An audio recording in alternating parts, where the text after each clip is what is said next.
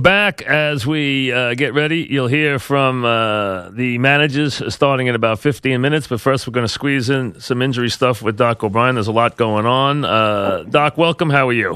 Hi, Mike. How are you today? All right, Doc. Obviously, with all the baseball, we haven't done that much on the NFL. But still, there's some stuff we need to get to. And first, just kind of assess where the Giants are. The Beckham, and you said that there was going to be a problem if he came back too soon. You were very much prophetic. Where do you think he is now with the injuries that he sustained? Well, he had a similar type of injury, Mike, similar mechanism, and I'm going to talk about that. He's gone for the season. His ankle's going to be fine. He'll be back next year. The big problem is, it'll be the same guy jumping over the middle with the same savvy that he always has, because this is post-traumatic stress. I mean, this is a tough deal.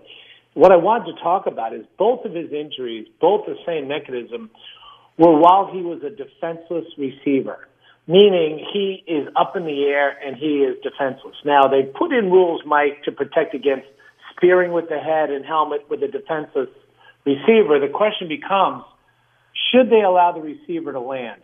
I do think they should, because him and Marshall were they were in the air and they had contact, and that probably facilitated the injury. Now, sometimes you say, well, look, it's not going to be the same game if you over-legislate it. It's a contact sport. Right. But you can always measure intent. You can always measure intent. There was no real bad intent with this hit on Beckham, but his first hit when he was in the Cleveland preseason, that guy was hitting below the knee. There's just no question. I do think they need some rule changes, and I think that's the pattern with some of these ankle injuries, all on the same guys on the same team. The other thing, Mike... What did you think of Marshall's injury? Well, Marshall got pushed. He was airborne. He landed awkwardly, but he was pushed in the air, which, again, question, should it be a defenseless receiver? I don't know. It's questionable. I don't think there was any intent, so I wouldn't have called anything.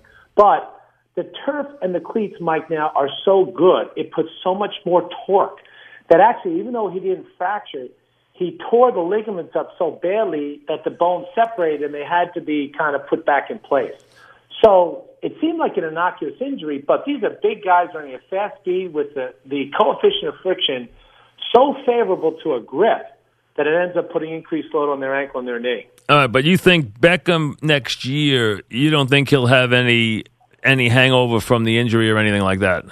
If it is, it won't be physical. Okay. Yeah. How about Watt? Poor Watt. I watched the video a number of times, and nobody hit him. He tripped up on someone else's leg. He landed awkwardly, but I call this kind of a big dog injury. This is what happens to guys that are that size. This doesn't happen to smaller guys. They'll tear their ligaments. He fractured his tibia, which is almost unheard of in a way, except guys that are that big create enough force that they can actually, if they land awkwardly, fracture their knee. He's going to be back coming. The question is, did the fracture enter the joint? If it did, Mike, about 30% of patients are going to get arthritis, okay? So if he fractured outside the joint, he'll be all good when he comes back next year, but he's not coming back this year. The quarterbacks, they got the guys who are been in and out or iffy. First of all, everyone's been waiting for luck. No one's seen hide nor hair. You said it would be a long time. They're not even close to, at least from what we hear, close to putting him back to being. Now, they've talked about him appearing at practice, throwing a little bit, but he's not close to playing in a game. Where do you think he is right now, at least from what you can ascertain? Okay, so no one on this planet that knows anything about medicine or shoulders are going to say this is a routine case. So something's wrong. The question is what? What are the possibilities? Number one, wrong diagnosis. I doubt it, but he had a labrum tear, and only 25% of the time is the labrum source of the pain. The other time it's the biceps. So we've talked about this. The question is his biceps involved? Because if it is, 20% of patients are going to need a second operation. Number two, if he's got scar tissue, which can happen, it's called a host reaction. If I operate on you and 3 other people, there's going to be differing amounts of scar. And sometimes you get really unlucky and a lot of scar forms, and it may not loosen up to the 9th month. If that's the case, we're at 9, 10 months now, so maybe he's, loosening up. But I don't know, Mike. I don't feel good about it. They didn't put him on injured reserve PUP, so that means they weren't expecting this either. No, I think they didn't expect it at all, and he seems to be slow to return, and who knows what's going on there. Now, Bradford tried to come back, and again, he couldn't play with the pain. So, you mentioned again that was going to be a tricky injury. It clearly has been for Bradford. Mike, this is wishful thinking. He had significant bruising in the bone. They were touting the fact, this is a ligamentous injury or no new injuries, but he had a big, bad bone bruise. So as we talked about before, if you had a big bruise on your heel, you can't run on it. They shouldn't have brought him back to play. They're paying the price for it now. You got to remember, he got hurt in week 1. You really need to wait till the bruise is entirely gone by MRI before you send him back, and I think that's what's going on. His efficiency, his completion percentage were way down last week, and I think he's going to be on the shelf possibly for the rest of the season. Can you tell bruising can you tell on the MRIs bruising on the bone? Can you see that? Absolutely. Oh, you can? Absolutely. Okay. In fact, there's a term called a subchondral fracture. It's a terrible term because patients think they have a real fracture. The x-rays are going to be negative, but it's bruising in the bone. They just can't bear weight on it. They just can't go on it. Interesting. I mean, there's no big danger, but he's had 2 ACL injuries on his knee, Mike.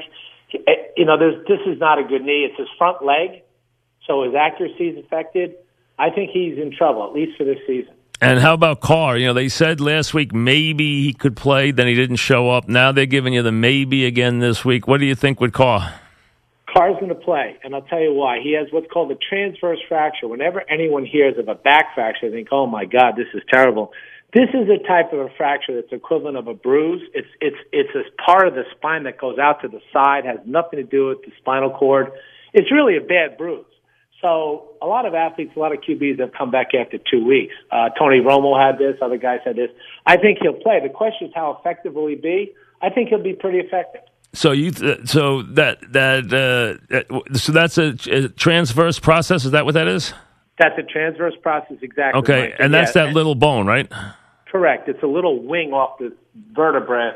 It's the equivalent of a bad bruise, and he can play as soon as he can tolerate the discomfort. I think he'll play, and I think he'll do well. Gotcha. All right. So not a great situation with some of these quarterbacks. And how about the injury to Cook? I forgot to mention that to you yesterday. He had one of those ones where in space the kid tore his ACL. What a bad break for him. He was playing so well. Those are the worst kind, right? Those ones in space where you just get that torn ACL. Not necessarily, Mike, and the reason is, talking about guys like Watt, if you have a big guy who lands with all his force awkwardly, he'll not only tear his ACL but have, a fracture. A guy that tears in midair, it's unfortunate, but it's going to be a cleaner injury. So it's kind of opposite of what you might think. So, and the ACL, I always think in the old days that was such a bad injury. It's not as bad an injury as far as recovery anymore, right? Not at all. Most of the athletes are back. They can be, some people wait as long as 9 months. Most of the athletes now, if you do it right, can be back in 4. Just to give you a statistic, Mike, there's over 300,000 ACL tears a year in the United States reported. So you can imagine how many are unreported. And everyone thinks, hey, what's the matter with me? Nothing's the matter. We weren't built to be on our hind legs. We were built as a 4-legged animal. The ACL is not built for what we want to do with it. So we've got that operation down. It's one of the best in medicine. If it's done right and you don't have any complications, they can be as good as new. Thanks, Doc. We'll chat next week. Thank you very much. Thank you, Mike. Take care. Have a good weekend. Thank you. Dr. O'Brien on the injury situation.